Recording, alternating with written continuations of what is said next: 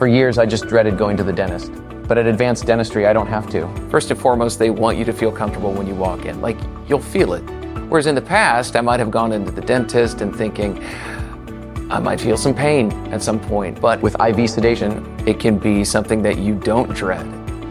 If you've been avoiding the dentist because of fear, worry, or just not wanting to be judged, you're not alone. Visit nofeardentist.com to learn how IV sedation can change your life.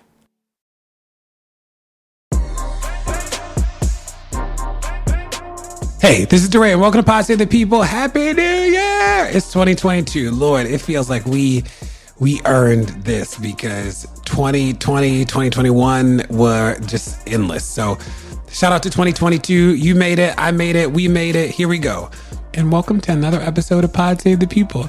This week, it's me, Kaya, Miles, and DR talking about all the news that you don't know from the past week. And then I get the honor to sit down with Professor Myisha Cherry to discuss her new book, The Case for Rage, Why Anger is Essential to Anti-Racist Struggle. I've known Myisha for a long time, and it was an honor to talk about her book, to learn from her, and to be able to share with you all the things that I learned in real time. The advice this week actually comes from Miles, and you will hear it when we get to the news, and just listen up.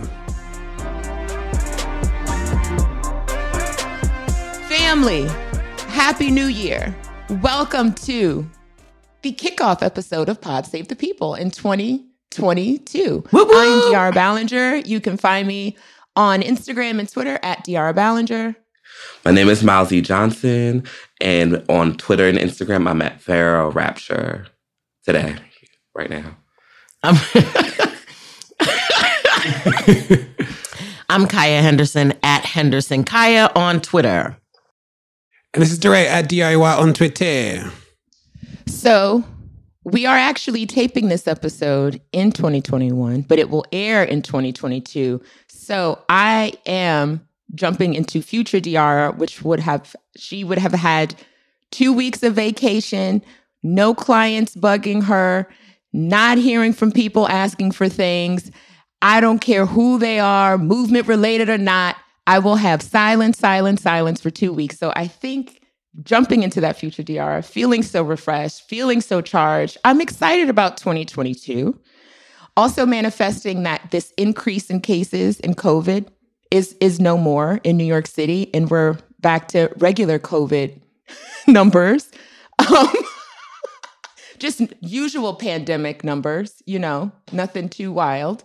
But, also hoping that the Senate passed Build Back Better miraculously, or one of the numerous voting rights bills that they have to the end of the year to pass. So also manifesting that we had some legislative change in this country as of January, whenever this is on the air. So excited about 2022, trying to manifest all the positivity I can muster, and looking forward to more conversations with these fine, incredible human beings on this podcast. What y'all got?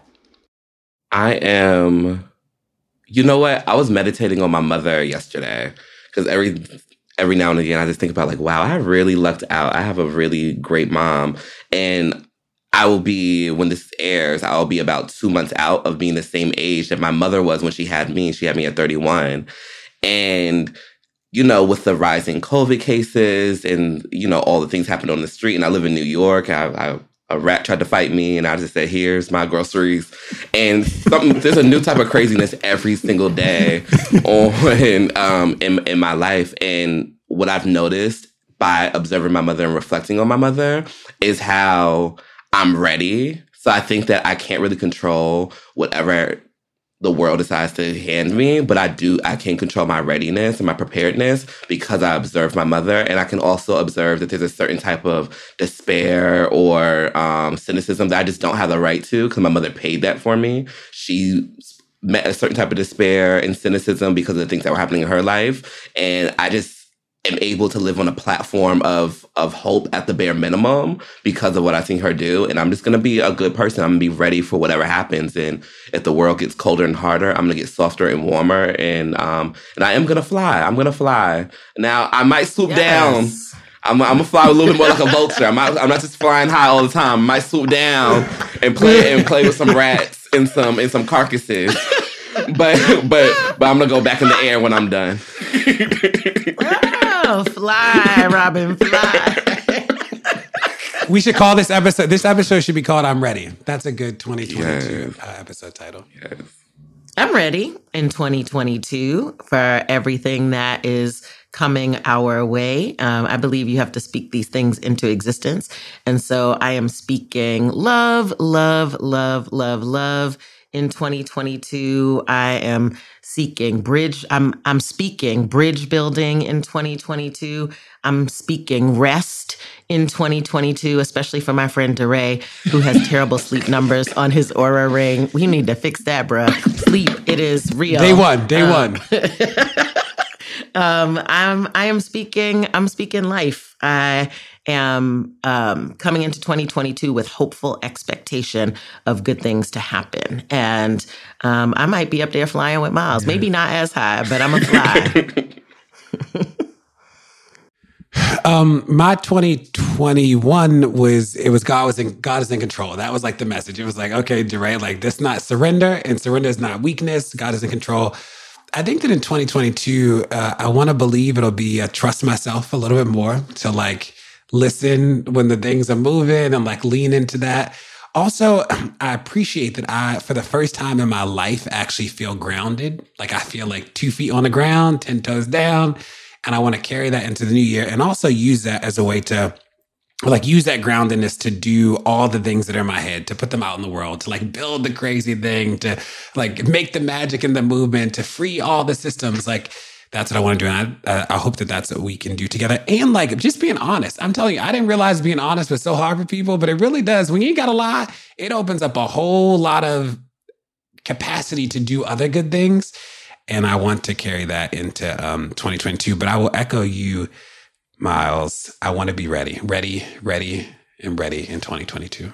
So I have a really good, my news today is the passing of Bell Hooks. I just knew that we couldn't, I couldn't move on. This podcast couldn't move on without talking about the intellectual and artistic and mystic giant that is Bell Hooks. I leave those last two on there because I think that's such a big dimension of her work. And I feel like sometimes media and just how we operate can flatten people's minds. So I remember one of the more life-changing talks that I ever witnessed Bell Hooks do was with Gloria Steinem. And she talks to Gloria Steinem about her brother who was really having a hard time finding spirituality because all he knew was a white Jesus. And she goes into talking about how that is one of the reasons why she started practicing Buddhism, and how come that's one of the reasons why she has these different colored Buddhas and deities of all kinds around her house, because she feels like that her house is something that needs to embrace her. And then she really talks about how it's so necessary for Black people, specifically Black children, to see Black deities. And yesterday, well, it wouldn't be yesterday, a day, I go and I see this Black Buddha, and this Black person holding this Black Buddha and hands it to me. And it was one of the more jarring things that I've ever seen happen in a really good way. And that kind of felt like a synchronistic moment that I had with at least my own higher self, knowing that Bell Hooks was okay and present.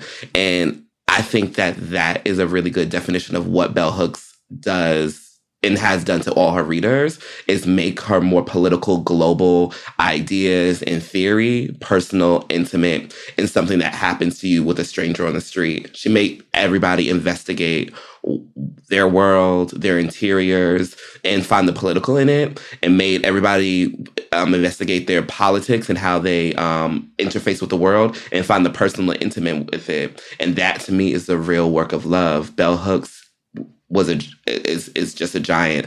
I knew that I was going to kind of get emotional because Bell Hooks made me feel like everything was possible.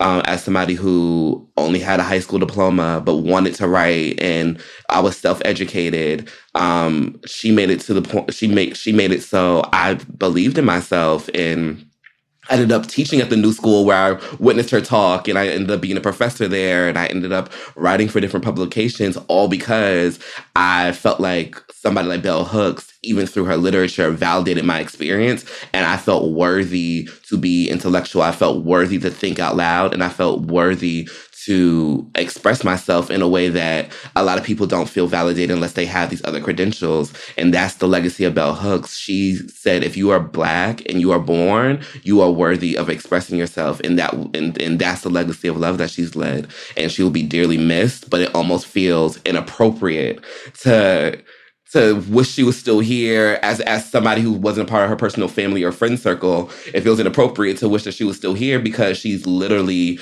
mentored me to my future, mentored me to a more expansive future than what would be there for me just statistically. And I'm just forever grateful and forever impacted by Bell Hooks. My favorite Bell Hooks quote is this one: "The classroom remains the most radical space of possibility in the academy." And it absolutely sums up for me how I think of why I've spent my life in education. And so it's one of my most favorite quotes.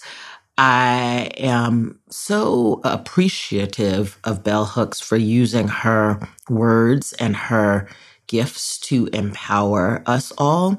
When I think about a life well lived, she comes to mind for sure, because through her conversation with us as a society, she has enabled so many things to happen, not just your career trajectory, Miles. She's allowed women to think, especially Black women, to think differently about who we are in the world. She's forced us to, through how she identifies herself, to put person small and make ideas big. She has challenged us to love in ways that we've never loved before. And, you know, once in a generation, people like her come along. And I am just thankful. I really am thankful. And I think it's fitting to, as the year ended, to really reflect on some of the themes that she challenges us to think about education, about love, about racism, about the role of the academy, all of these things that are swirling right now in the world.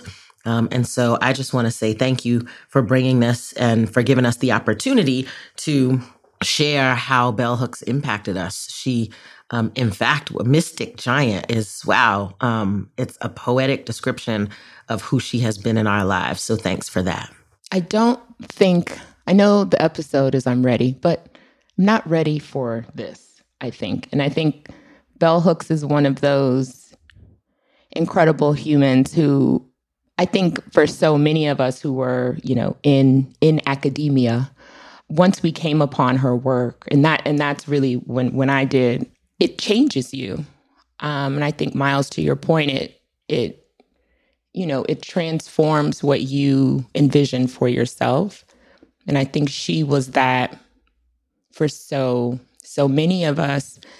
I majored in Black Studies in college, and in reading everybody's work from, you know, all the old school folks from Manny Marable to Kimberly Crenshaw, et cetera, there was something that was so compelling about Bell Hooks and how she saw you and how she helped you see yourself and your wounds, and the need for love and the need for healing. So I think this is a hard one. And and obviously she's left us with this legacy and all her incredible work. But I think just knowing that she was breathing on this earth certainly gave me comfort. So I think this one, want to honor her and continue to celebrate her. But this one was a big loss that I was not ready for. So we'll miss you, Belle, and we thank you. And we'll continue to uplift you. I'll never forget reading Bell Hooks in college for the first time and being blown away. I remember the no footnotes. I was like, is this really academic? Is this really something in the academy? It's no footnotes? And it was like, that's the whole purpose. I'm like, oh, Bell got it. It was the first time that I felt smart. And so that was one. The second thing, and Miles, this is actually what brought me to you. like knowing who you were outside of the children's book, was Bell Hooks was the first writer that ever made me believe that culture was a site of interrogation. Before Bell Hooks' work, I remember reading her work on soul food, and I was like, you can critically think about like TV shows and songs and movie covers and magazine. Like, I just didn't even know that was a thing, because in the academy, the way I was brought up, it was like those were sort of like cultural productions, and then there was like real theory, and they were two very different worlds. And then Bell was like, oh, no. We only live in one world, and we have the right to talk about every part of that world, and our critique is rooted in our love. And the third is that if you are listening, and if you have not read Feminism is for Everybody, you should, because when people say feminism, I'm like, what you mean? What you mean? I literally, right before we started recording, we're putting together a reading group in 2022, and I was telling one of the people, like, just read Feminism for Everybody. You don't even know what feminism is. You're going to learn anything. But what Bell pushed me on in that essay that I will never forget is she talks about, so much of her writing is about kids and the way we treat young people and the way we treat children, and how patriarchy is not, this idea that patriarchy is genderless. But she says, if you saw a man take two fingers and put a woman's flesh between those two fingers and twist it to make a point or to change her behavior, you would so clearly understand that as abuse. And then she says, when a mother does that to a child, why do we not understand that as abuse too? And I'm like, I'm like, go ahead, Belle, go ahead, preach. So I just think about how much she challenged all of us. And this is really the last thing. And she did it before it was cool. She was talking about white male capitalist patriarchy when people were like, girl, like, no. People were like, this is too much. I remember being in college being like, okay, here comes the phrase one more time. And it's like, Bell got it before. Like, now what Bell said that long ago is like, those are becoming mainstream thoughts. People are like, oh, yes.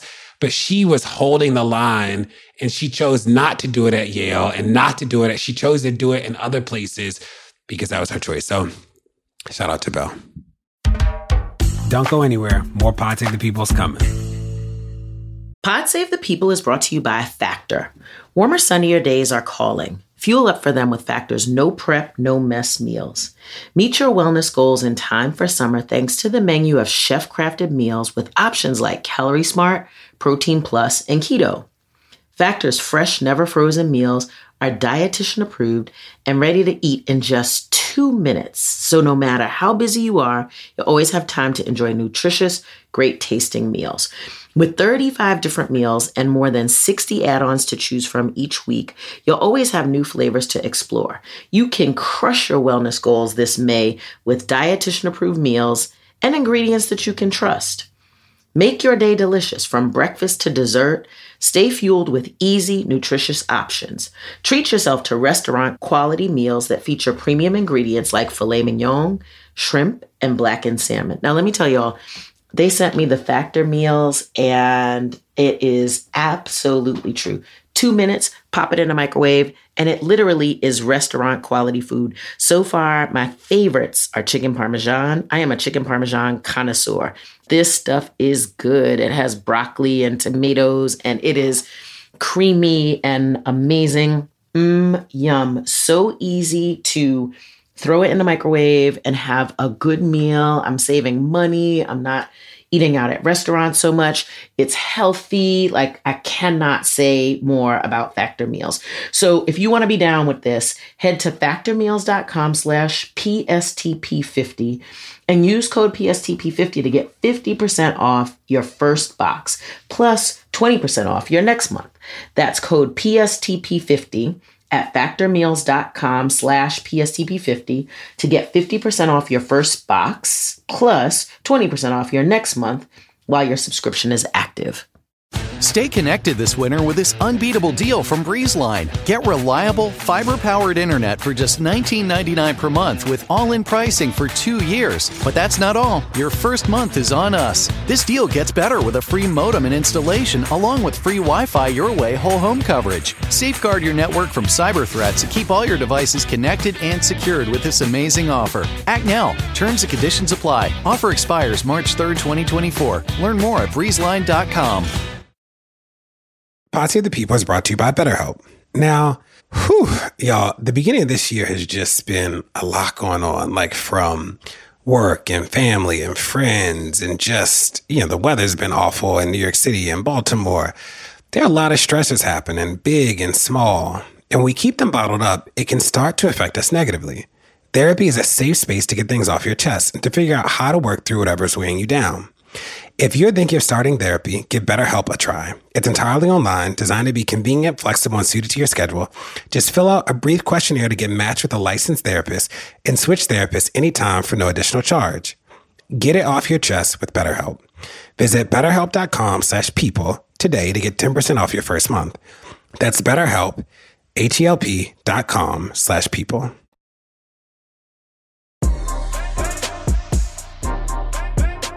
So y'all, my news today is from USA Today, and y'all probably saw this on Twitter because it went viral. But I just wanted to bring it back up on the pod, particularly, I just feel like we talked so much this, in the past year around health disparities and inequities, particularly in communities of color, and really seeing all of that come to light because of COVID.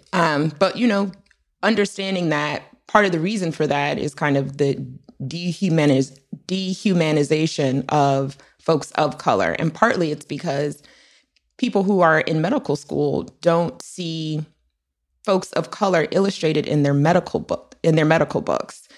So evidently less than 5% of images in most textbooks show dark skin. And so researchers found this in a 2018 study. And so this article is about 2 young Black folks who decided to take this matter into their own hands and to start illustrating folks of color so that those images can be used in medical textbooks. One is a Nigerian medical student and illustrator, Chidebere Ibe, and he wants to draw more attention to efforts of artists by color to bring diversity to these types of drawing because he really believes that it does impact patient care. He's a soon-to-be student at the Kyiv Medical University in Ukraine, and he became interested in medical illustration back in July 2020 and spent a year teaching himself how to draw anatomy. And this was, again, inspired by him noticing the lack of diversity in the images he was studying.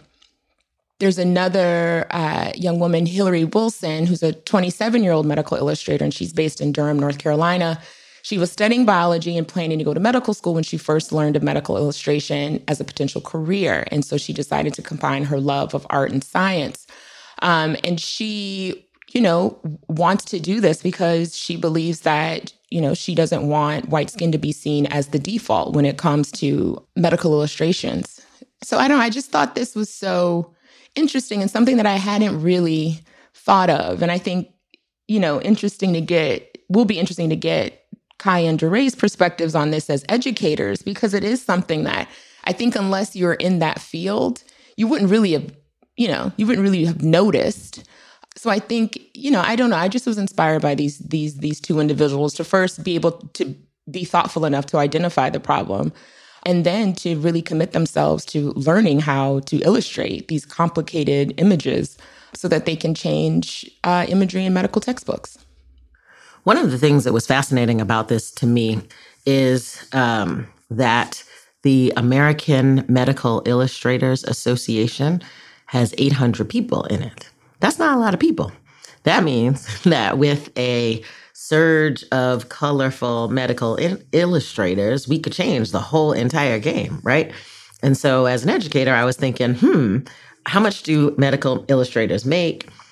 How do I get my kids who are very interested in art and also interested in science to think about that? Like, there are just these careers that we don't know about. And in the same way that you can't see it if you can't be it in terms of patients and the illustrations in the medical field, we need to lift up this career opportunity for our young people, because my guess is, and I haven't done the research yet, but I'll take a look. My guess is they probably make pretty decent money. And there are lots of amazing young people of color who can draw and for whom having the opportunity to impact Black health or health for people of color would be a huge area of interest. And so this is making me think, it's making me do a little bit more research, and it's making me think I need to call my people who do career education and make sure they understand that this is an option for folks. This made me think about when I used to teach math, and I never played golf, but almost all of the math problems were par problems. I don't know nothing about golf. The kids didn't know nothing about golf. I'm like, skip it. Hope golf not on the state exam. Skip it. Don't know. Literally. I was like, and am I going to learn all of golf so y'all can do this one word problem? I'm not. Like, we got too much to do. But I think you're right, DR, that like, this was for me one of those things that I took for granted. Like, I literally didn't even, like, all the babies have always been white. Didn't even think about it. I was like, okay. So when I saw the black baby, it actually was odd to me. I remember seeing it on Twitter being like, why the baby black? I'm like, whew, DeRay, see, they got you, right? And it also reminded me that like almost every first that's happening in the 2020s for black people is damning. And like not, like it is celebratory in the sense that like, finally, but it's damning in the sense that it took this long, The first thing I thought about listening to you speak to this and when I was reading it was how I can't wait for there to be a queering of this too. I think that we're definitely in an era where there are going to be so many different types of bodies, gender expressions that are being shown. And I think that getting doctors used to seeing different types of bodies is just imperative.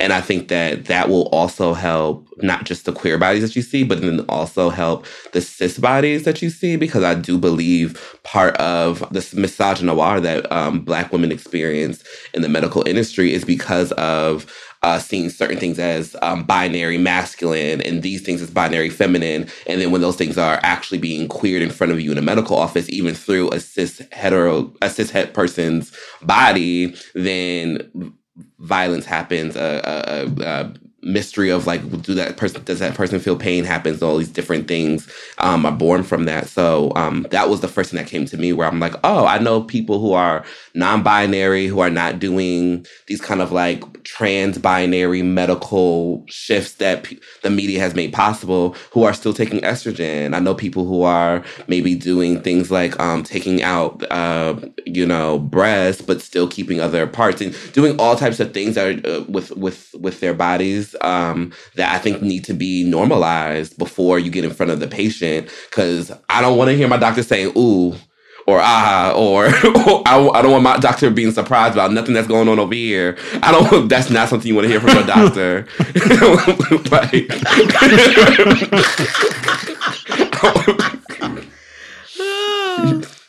My news this week is about the Proud Boys. The people who helped start the January 6th insurrection, the far-right nationalist group that has been menacing our politics. I brought this to the podcast because I think that it is a really interesting turn of events. Strategy shift is what it is. And that is that since the January 6th insurrection, the Proud Boys have actually dissolved their national leadership, and they have taken a decentralized approach where they are focusing more on local chapters to expand their membership. By taking on local causes, they are dealing with mask mandates and anti-vaccine conversations and whatnot.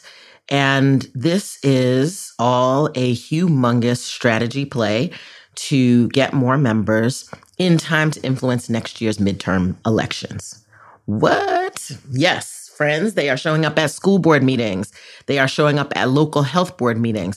They're showing up in Beloit, Wisconsin, and in Hanover, North Carolina. They are showing up at small town council gatherings, questions and answer sessions by health departments that are trying to inform people about vaccines and whatnot. And their membership is growing in small towns and counties. They show up at these school board meetings and these small town gatherings as the muscle, and their goal is to intimidate the other side and attract new members with a show of force, and it is working. In fact, they will come into your school board meeting and just stand in the back and cheer on the people who are espousing their values, or stand outside and intimidate people. And this is happening in small towns and counties all over the United States. and membership is growing. I bring this to the pod because it's really important for us to understand what is going on the far right. It's not just the Proud Boys that are doing this. Apparently, a lot of the far right nationalist groups have gone dark at the national level, in part because of pressure from federal officials who are investigating them. In fact, our Attorney General here in the District of Columbia, Karl Racine, just filed a lawsuit against the Proud Boys and the Oath Keepers for the damage that they did here in Washington on January the 6th. And so they are going dark nationally and showing up locally in mighty, mighty numbers. In fact, Telegram, which is the far right sort of message board that they use, the national channel is pretty much inactive, but there are local channels that are cropping up, Proud Boy local channels that are cropping up all over the place. And I bring this because I think that they're playing a long game, friends. They are strategically redeploying and recruiting to affect the midterm elections. And I don't know what other people are doing, but I think that the far right has traditionally played a long game. If you look at the rise of the right over the last 40 years, it starts with school boards. The conservatives decided that they were going to infiltrate school boards and pushed right up into the White House over time. It's why we have all of these federal judges that your former president appointed. It is why the conservatives have been so successful. And the progressives need to play this long game. I don't even know. I am just astounded at how this little band of menacing punks, frankly, are strategic enough to think about how to influence the election. They don't care that Mr. Trump has disavowed them. They don't care that nobody is paying attention. While nobody is paying attention, they are doing their work, and they're doing it intentionally. And so I want people to show up to their school board meetings. I want them to show up to their local town council meetings. These are things that we take for granted, but this is where the fight is. The fight is not, whenever the midterm elections are, the fight is now. And so people need to pay attention to local politics because that's the play. So I know that it's like an ideological term, like far right, right?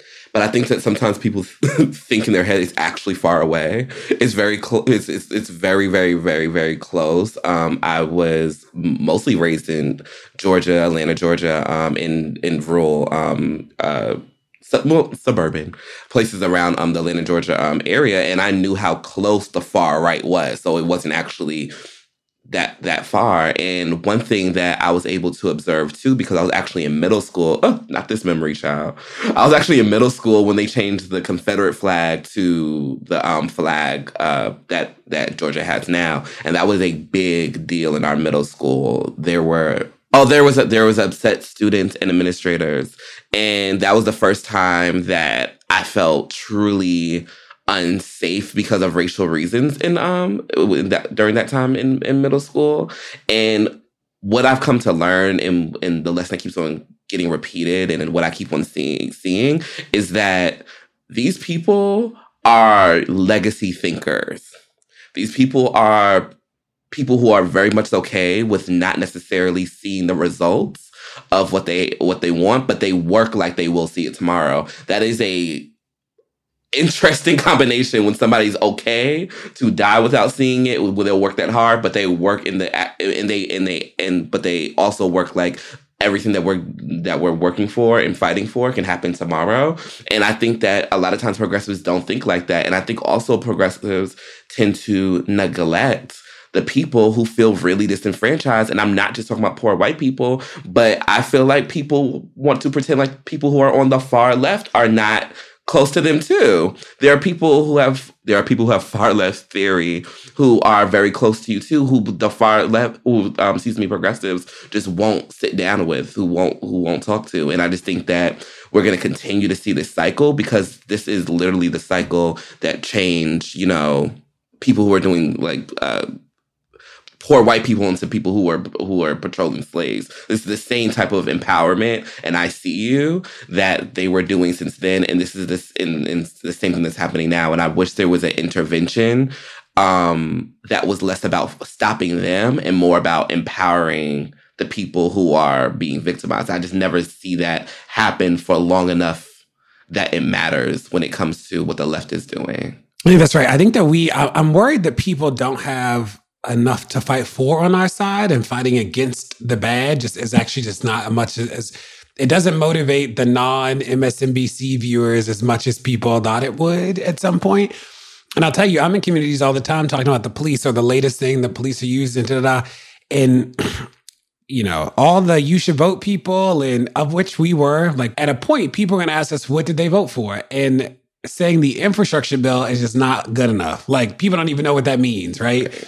Even the conversation about Build Back Better, there are probably 4 people who are not like politicos who can explain what Build Back Better is. Like, we know we about to lose it to Manchin, but like, people don't even know what's in it.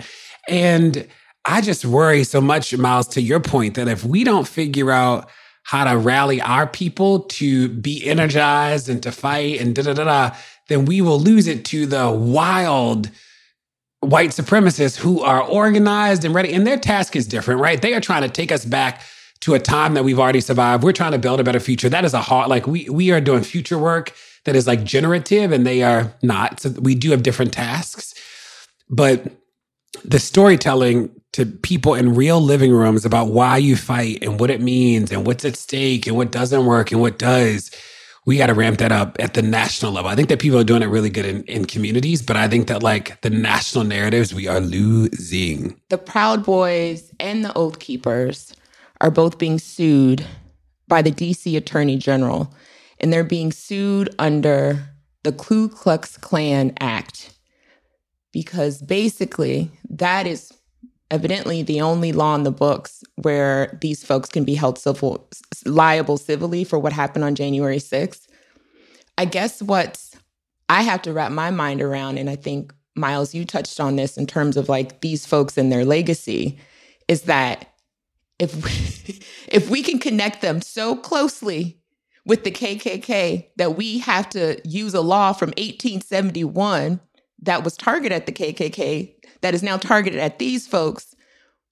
What are we talking about, everybody? Like that, it's just so wild to me that we are still here.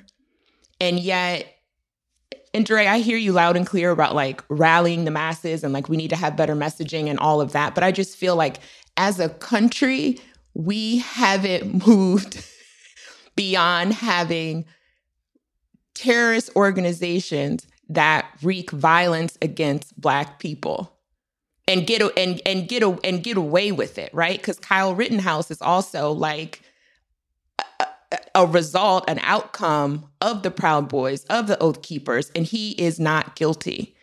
So I think it's just this like larger reckoning around like, are we just a racist ass country? And what does that mean? And where are we going to be? Because yes, it's a question around like, we need better messaging. We need better organizing from kind of our democratic institutions. They need to work better. But I think it's also just like, things are stalled with Build Back Better because of the filibuster, which is meant to hold back civil rights legislation. It's like, this is racist, all of this. So I'll stop my rant, but I think that's where my mind goes. So I'm going to start the year off with just grounding us in the horrors that we need to fight against as we talk about all the other stuff. This is about DC Police Department. It is published in Reveal News. It talks about the DC accountability process. And the title is DC Police Tried to Fire 24 Current Officers for Criminal Offenses. A powerful panel blocked nearly everyone, documents show. So when you get disciplined in the DC Police Department, it goes to a panel called the Adverse Action Panel. It is 3 police officers, and they are the ultimate decision makers around termination and intense consequences. They have the power to vacate the consequence or to just lessen it. And in 21 of the 24 cases where the department tried to terminate somebody, the panel reduced their sentence to a suspension or an acquittal. And it's a range of cases. It's like there was a whole set of domestic abuse cases. There are all these cases where this panel decided not to take action. So I'll let the other people talk about it. I'm sure people will sort of dig into that at some point. But what I wanted to say is that it's so interesting because a lot of people would be like, okay, you get a good mayor. Got it. You get a good police chief. Cool. And this is like while we're on the path to abolition, but like still we got to deal with what we got today. But people don't even know about these panels. And the adverse action panel is something that like nobody, you're like, why didn't that person get fired? They're like, well, the police chief said it wasn't even the police chief on this case. And what's interesting is that these are in cities all across the country. Baltimore has a similar, it's 3 police officers. LA has arguably one of the worst in the country. In LA, there's what's called the Board of Rights. And in LA, when you get disciplined, if the police department wants to terminate you, it goes before the Board of Rights. There's a panel that's all police, and there's another version that you can choose that's some civilians and mostly police. And they are not on our side on most of these issues. But more importantly, what is fascinating about the Board of Rights in LA is that their decisions are secret.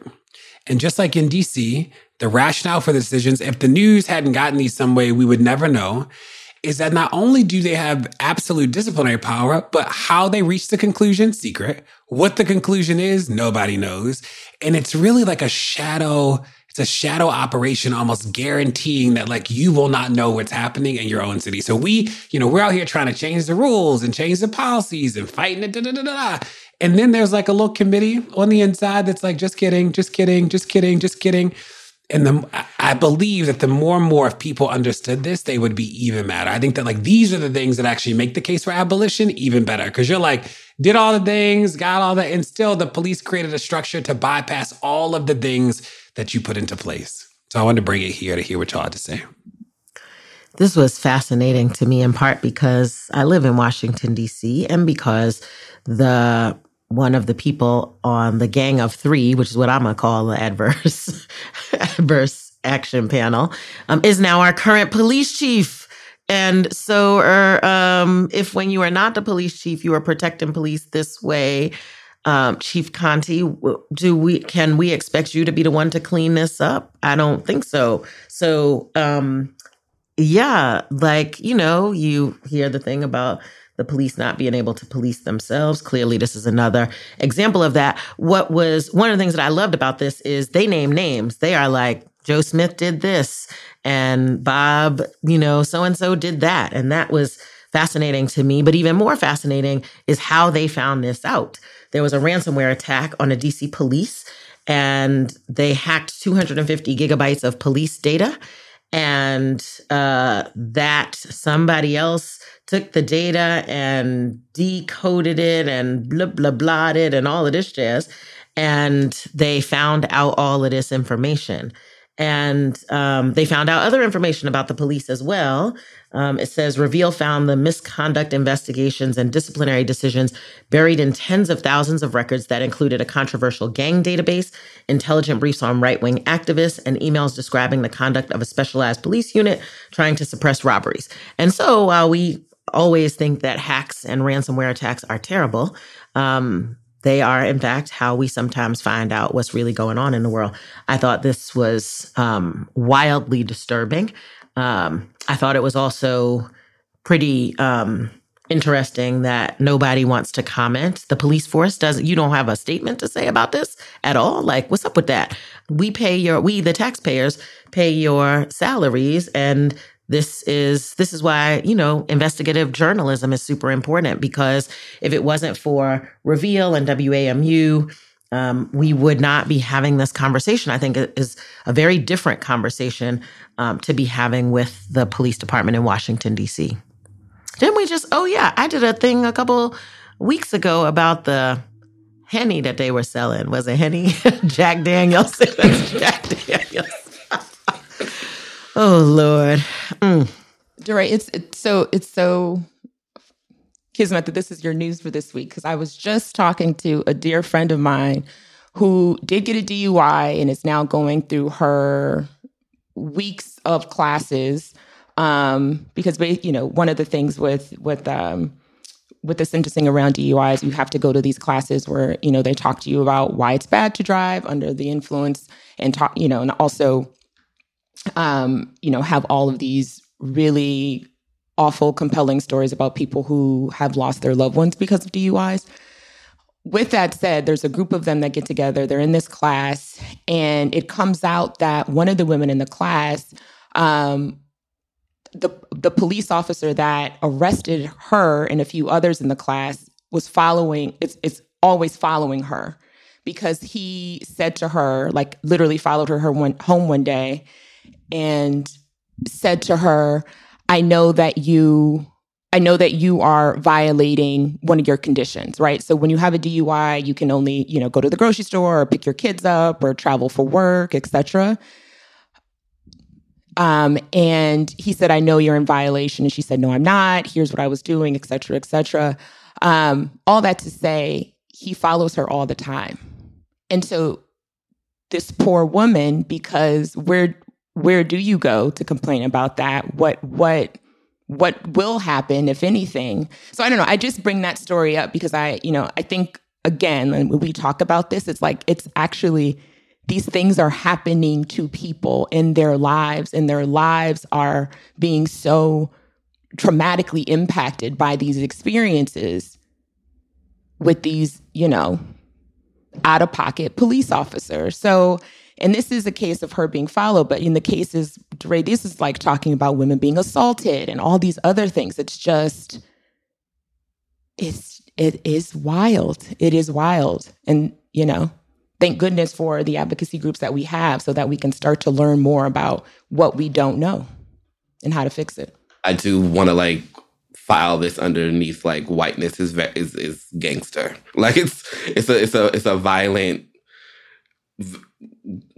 gangster paralleled thing that we're working with, and I think the more we really just one of the things that just really sat on me last year was that we had part of the work is to really see the violence and the organized crime of it all as organized crime, and and not separate these things. And I think sometimes we can get so caught up in, well, you're supposed to be like this, and this nation's not supposed to be racist, or police are supposed to act like this, and that we can just not see it for what it is, which is organized crime with elections.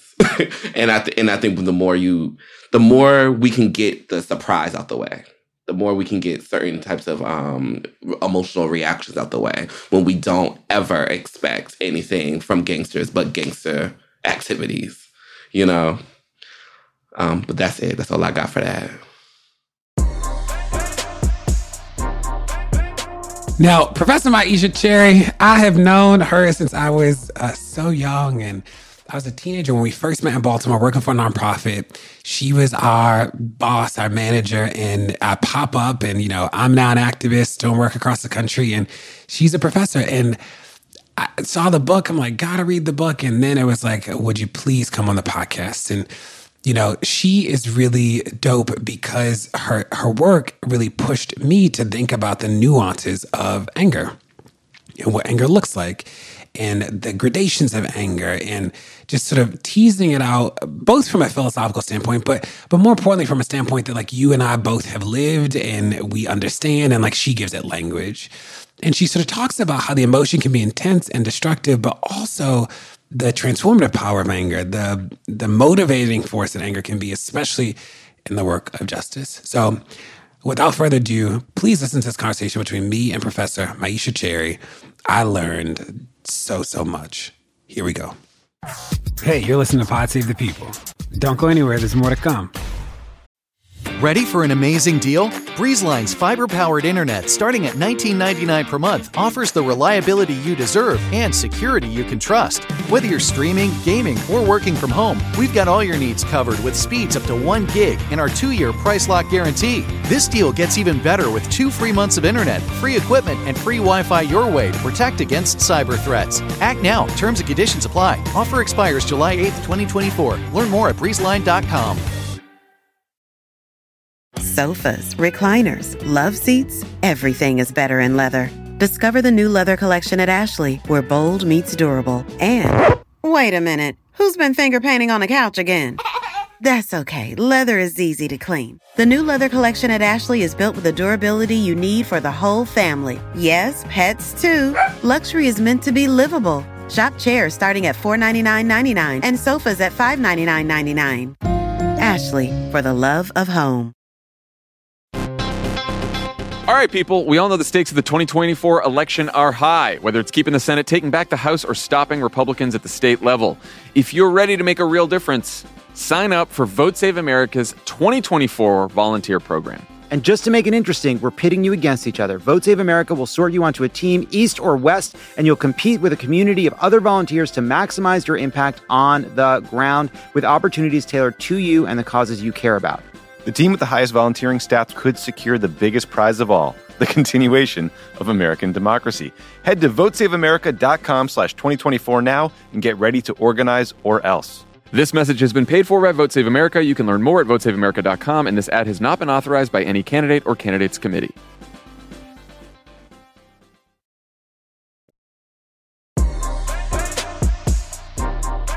Dr. Cherry, Professor Cherry, Maisha Cherry, it is so good and an honor to have you on the podcast today. It's good to chat with you. I'm looking forward to it. So listeners, I've known Maisha since I was, 14 or 15, way back when in Baltimore. And it's such a full circle moment to have one of your first mentors and one of your first managers be somebody who is also pushing public thought around important issues around justice. So good to be here.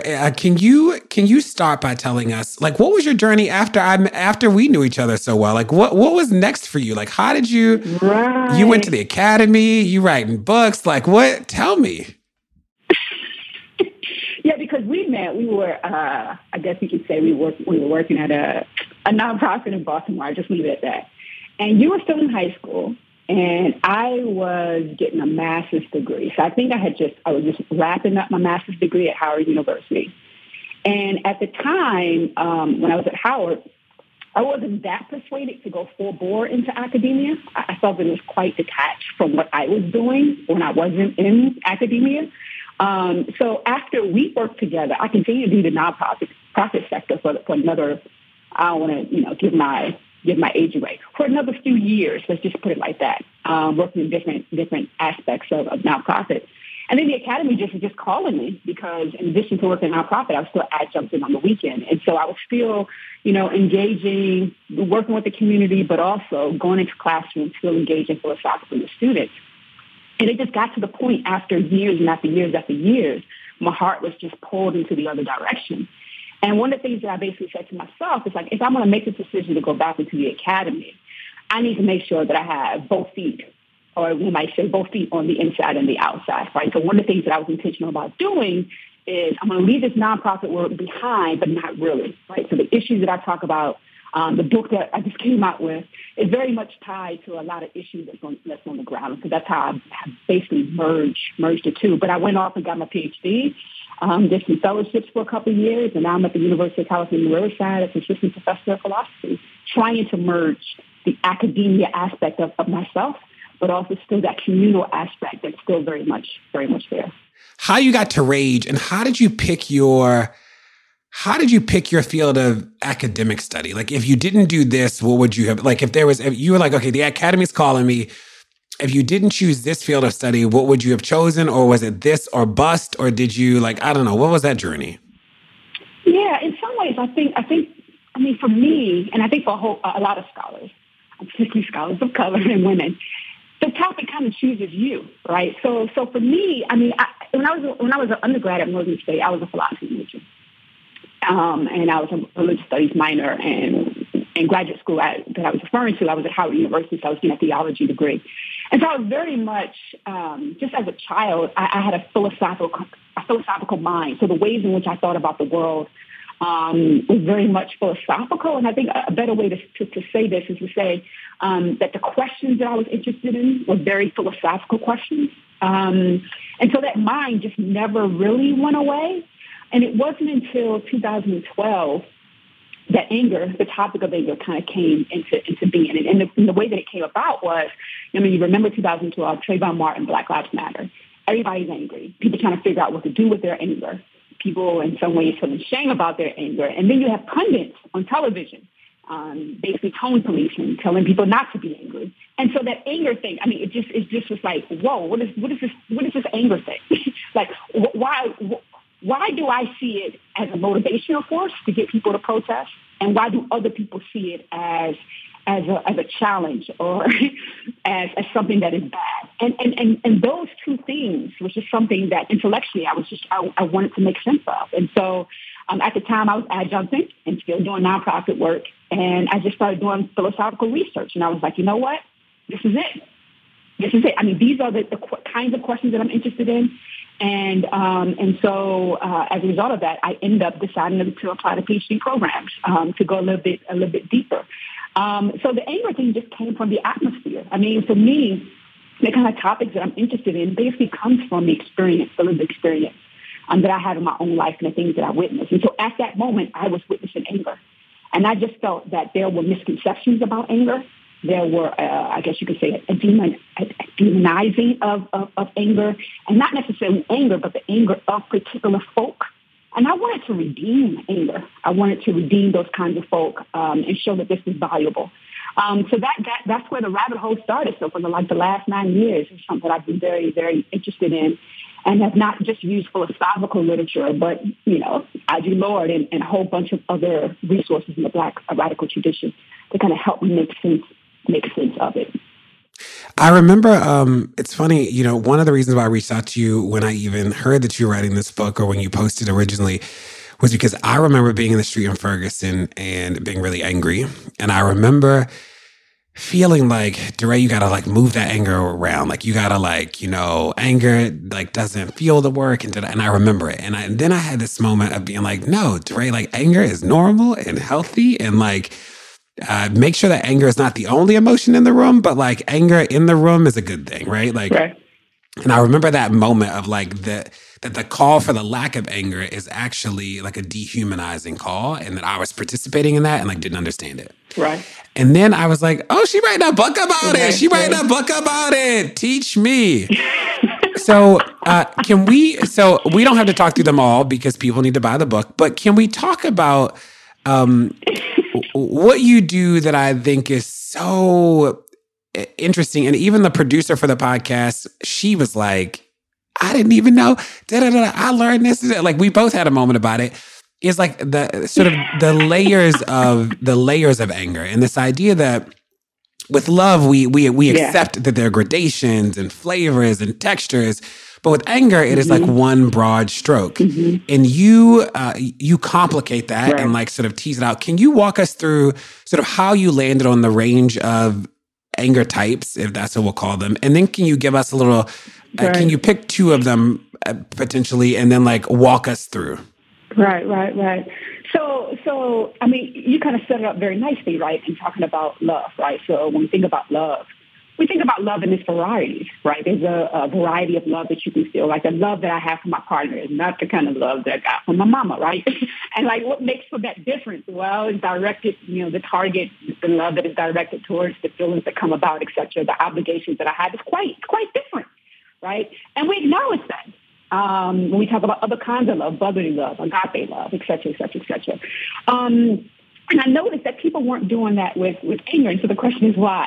Why is that the case? I don't know why that wasn't the case, but I felt that it needed to be the case that we need to stop painting anger as if it's one thing. Because I felt that as long as we continue to do that, the one picture that we seem to have of anger is that, in the book, I call it kind of like a Dr. Evil kind of thing.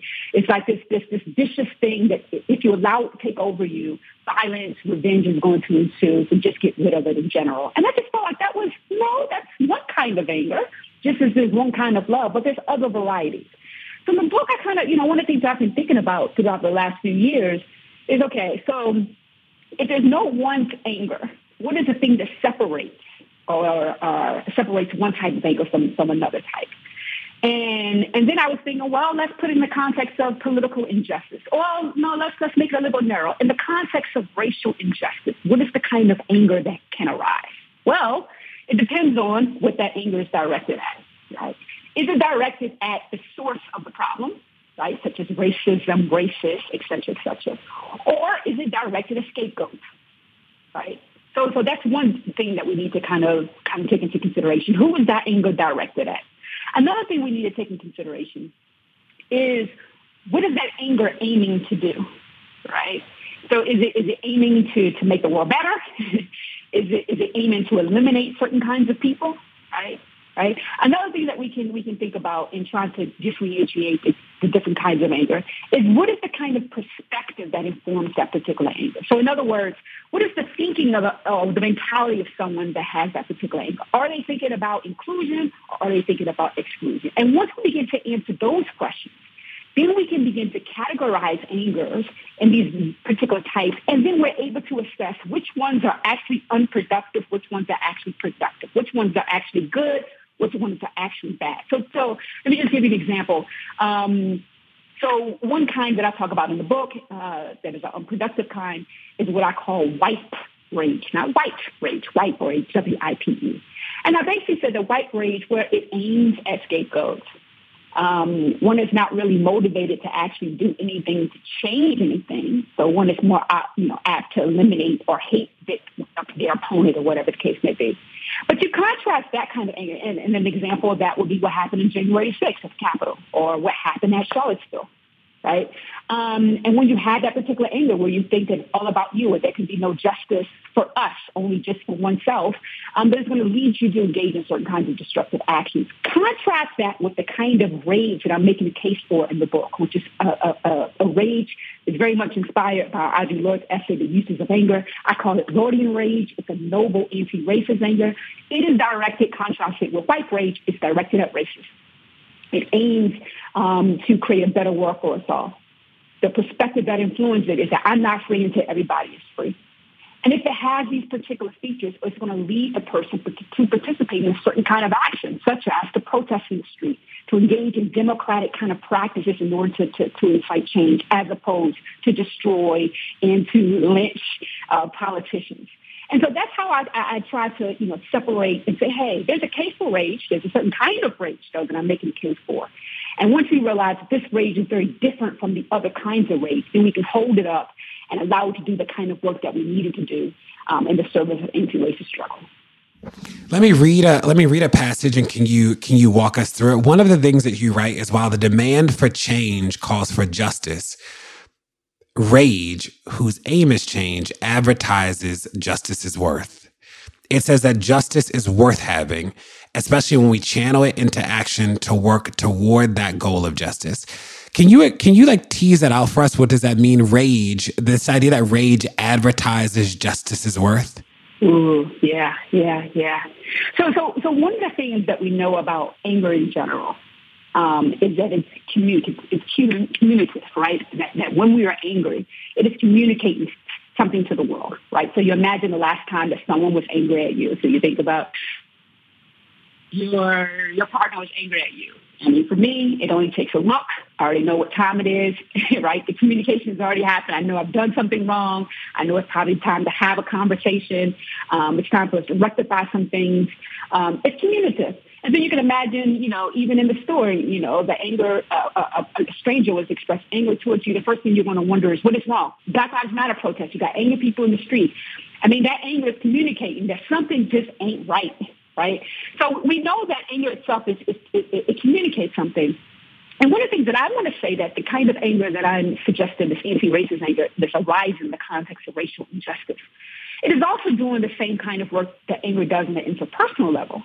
But it's expanding it, right? It's basically saying, hey, the reason why the rage is there is because something ain't right. Something ain't racially right. Something ain't right from an equality perspective, from a justice perspective. So it points out that, hey, something is missing here. Something is missing, right? So justice is missing. But it's not just making us aware that something is missing. It's also saying that what is missing is worth having. That's what it's calling our attention to. What is missing is worth having. What is missing is worth having. And that's one of the things that I find valuable about anger, as much as we like to talk about, and I did talk about this in like the third chapter of the book, the fourth chapter of the book, about how, anger helps you to want to go down to the protest and motivates you to do certain kinds of actions. But I think what is missing for a lot of people is that anger has a tendency, before you even go to the protest, it's doing something already. It's communicating something. It's announcing something. And that's why I think people want to tone police it.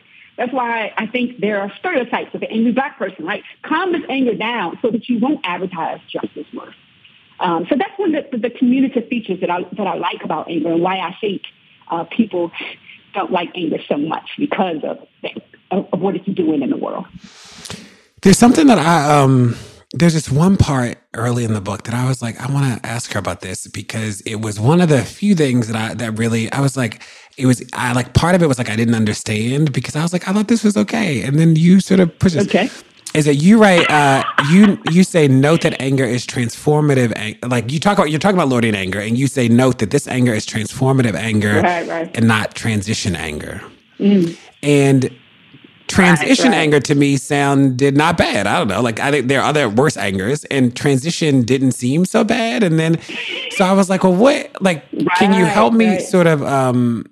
Can you help me sort of tease it out? And the second thing that I'll sort of say is that the other thing, there were two things in this section, is that you then go on to say, let me find the citation, but you sort of say that like here we go.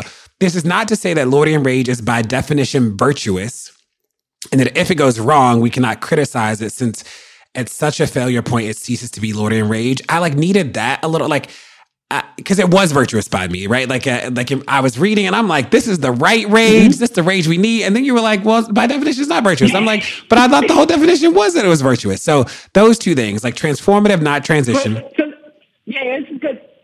No, this is good. So let me address the latter question first, right? So one of the things I want to say, and this holds to like a commitment that I have about the emotions in general, is that we ought not to put too much confidence in the emotion itself, because what happens is we'll begin to take agency away from the individual, right? So one of the things I want to say is that, just because you have a virtuous kind of anger doesn't mean that anger cannot go wrong, right? And it goes wrong because of us. It can go wrong because of us. And that's why in the book, given what I call kind of anger management tips, right? How can you keep this Lordian rage virtuous, right? Because as long as we as human beings have any kind of emotion, we can go awry. We can go awry. And therefore, we can make this virtuous anger go awry. And that's why I offer up the techniques. And I think the ways that it can go awry is that, for me, one of the things I want to say is that the ways that it can go wrong is when you don't kind of activate the features or take advantage of the features it has, right? And so I kind of offer suggestions on how to make sure that even with this anger that you have, that you continue to engage in certain kind of actions, certain kinds of, not calling management techniques, in order to ensure that the anger is doing the kind of work that we want it to do. And that's why before that chapter, I talk about white allies and how even with their Lordian rage, they can also, how they can distinctively go awry. We are human, we're frail. Us meeting up with the emotions, it can go awry. So how can we make sure that we stay in check so that the emotion can do what it wants to do? So that's simply what I mean by that. Going to your first question, it leads us to this notion of, there's been recent work that has been written. A 2016 book came out called Anger and Forgiveness by a philosopher by the name of Martha Nussbaum. And she's highly critical of anger in ways that I am not. And the only anger that she offers up as something that is wonderful is an anger that she calls transition anger. Now, mind you, this is not the kind of anger that I'm defending. She calls it transition anger because she says, and she thinks Martin Luther King's I Have a Dream speech is a perfect example of transition anger, in which, on her account, Martin Luther King starts out the speech kind of angry, and then he transitions out of it. Got it. Okay. Go ahead and teach us. Preach, preacher. Go ahead and preach. That anger transitions out to generosity and love, and so that he can imagine, a different world in which, man is not judged by the content of his skin, but by his content of his character, et cetera, et cetera, et cetera. And what I want to say is, hold up. Why do we need to transition out of anger, right? One of the things I want to say, and one of the things that I argue in the book, and this is something that you just mentioned a few minutes ago, is that the kind of anger that I'm talking about is not in tension with love. It's not in tension with generosity. is very much compatible with so-called positive emotions like compassion, right? So you know, and I mean, the kind of anger that I'm talking about, I mean, not only is it directed towards racism and aims for radical transformation, and it has a very inclusive perspective, but it focuses on valuing the lives of the marginalized. As we talked about before, it advertises justice's worth. It motivates people to engage in productive action. By one having it, one is able to resist certain kind of racial rules that exist in society, right? It has these particular features. And given that it has these particular features, right, it has to have love as part of this component, right? So there's no way that I can stand up for the marginalized if I don't love these folks. There's no way that I can express anger at their mistreatment and not feel compassion towards them. That's because anger is compatible with compassion, right? It's no way in the world that African Americans have not burned this much down, because anger is an expression of generosity and patience, et cetera, et cetera, et cetera. So as opposed to us thinking that the anger is the antithesis of these other so-called positive emotions, I think it's ludicrous. It's not backed up by empirical evidence. When I think about Martin Luther King, I see an angry man and I see a loving man. When I think about James Baldwin, I see an angry man and I see a loving man. When I think about Ida B. Wells, Audre Lorde, et cetera, et cetera, these were individuals who not only were angry, but they had these other kinds of emotions. And it's because they were all working in tandem together. We're able to get the freedom that we have gotten, or the kind of political work and contributions that we have gotten, because these emotions are not incompatible. They're very much compatible with each other.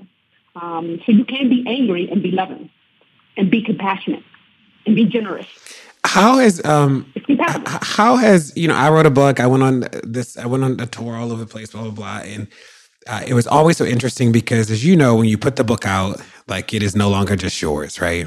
Like, other people take it and use it and they have ideas and da-da-da. Is there anything from the book being out in the world that has been notable for you, like either people's responses or like somebody's push that you were like, oh, interesting, or like somebody received it in the way that you intended, or like, I don't know, I'm so interested in that, because it is such a hard process to write something, and such a vulnerable thing to actually let it go, to be printed and put out in the world, and only people who have gone through the process, I think, really understand it. Right. I mean, one of the things that I noticed, so one of the things that I said in writing this book, I said, listen, this book is going to be a love letter for the outrage, right? For those who are angry and trying to figure out, I don't want to let this go, but I need to figure out what's up with it. I wrote this for them. For those who, whether that's through religious tradition or cultural tradition, have been taught to suppress or repress their anger and feel shame about it, I'm talking to them. For those who are trying to figure out, okay, how can I use this in a productive way, I'm talking to them. But I've also wrote it for those who have been highly critical of anger in general, and hopefully that this will give them less things to be critical about. What is interesting has been that latter part. So I've noticed that, I mean, the title of the book is The Case for Rage, right? And so I think people have this long tradition of having certain kinds of feelings in relationship to anger, that just the title alone has been reasons for them to discount the whole argument. So I've seen, for example, on Twitter, someone will retweet, oh, I just finished this book. It was great. Someone will respond, well, I still think that anger is destructive, right? So that tendency, that kind of automatic tendency to still hold on to this idea that anger is just awful has been their immediate response. That has been interesting to me, right? Because what I want them to do is to read the book, but their immediate response just confirms why this book to me is so important and why it needs to be in the world.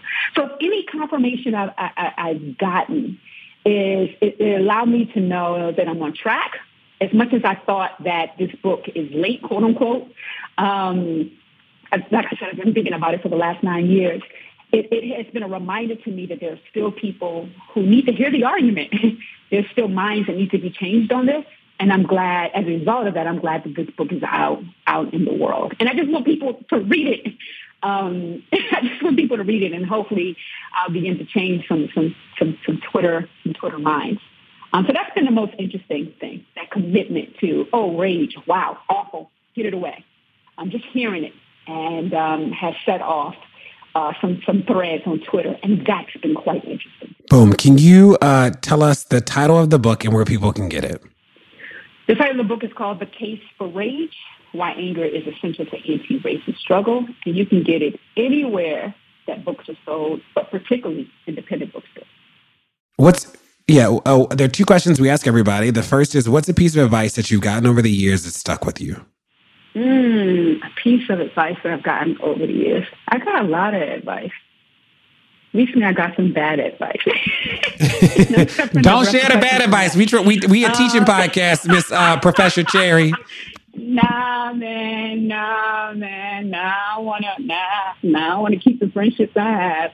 I mean, so I would say this, and this is probably a cliche advice. But be you. That has always stuck with me. I've always been, quote unquote, different.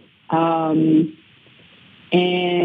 I mean, we have our growing phases, and I think I'm at a point in my life where I am 100% happy and comfortable that I'm me, and recognizing that there are a lot of people that probably still won't accept that or won't be down with that, but recognizing that being me doesn't mean that I'm for everybody. But I think the freedom of just being myself and being authentic and true to myself has been liberating and has been freeing. And that's just advice that I just tremendously believe in. The joys and the freedom of being you has been liberating for me. Boom. And the last question is, there are a lot of people who feel like they've done all the things, right? They called, they emailed, they testified, they read your book, they read mine, they stood in the street, they tried to pass the law, all the things, and the world has not changed in the way they wanted to. What do you say to those people? I would say, listen, more progress ebbs and flows. I mean, and I'm saying more progress with scare quotes here. It ebbs and flows, right? And once we accept that, listen, we're not moving towards a utopian society. Freedom is a constant struggle. Even when we work very, very hard, we're not going to get the perfect results that we want. But we have to, kind of recognize that when you sign up for this work, I mean, we sign up for a perpetual struggle. Not many victories here and now and then. It's perpetual struggle. To get real freedom is perpetual struggle. And although we may not get the wins that we want, there's always wins along the way. And if we discount those, we are disrespecting those who come before us. We're being ungrateful to the wins that we've already gotten. But I think we owe it to ourselves, to each other, to keep fighting. Because just because you don't get what you want to get doesn't necessarily mean that you didn't get something. And that something is always worth fighting for. That something is always important. It's always a gain. So don't go into despair, because races are not despairing. Don't go into nihilism, because the powers that be are not nihilistic. But I'm also saying not to be hopeful. I'm just saying to continue to struggle. That's the work. Well, we consider you a friend of the pod. Can't wait to have you back. Can you tell everybody where they can go to stay up to date with your work and to follow you? Well, I'm on social media on all the things, Myisha Cherry, and also my website, myishacherry.org. Well, that's it. Thanks so much for tuning into Pod Save the People this week. Tell your friends to check it out. Make sure to rate it wherever you get your podcast, whether it's Apple Podcasts or somewhere else. And we will see you next week. Pod Save the People is a production of Crooked Media. It's produced by AJ Moultrie and mixed by Charlotte Lands. Executive produced by me, and special thanks to our weekly contributors, Kai Henderson, Diara Ballinger, and Miles Johnson.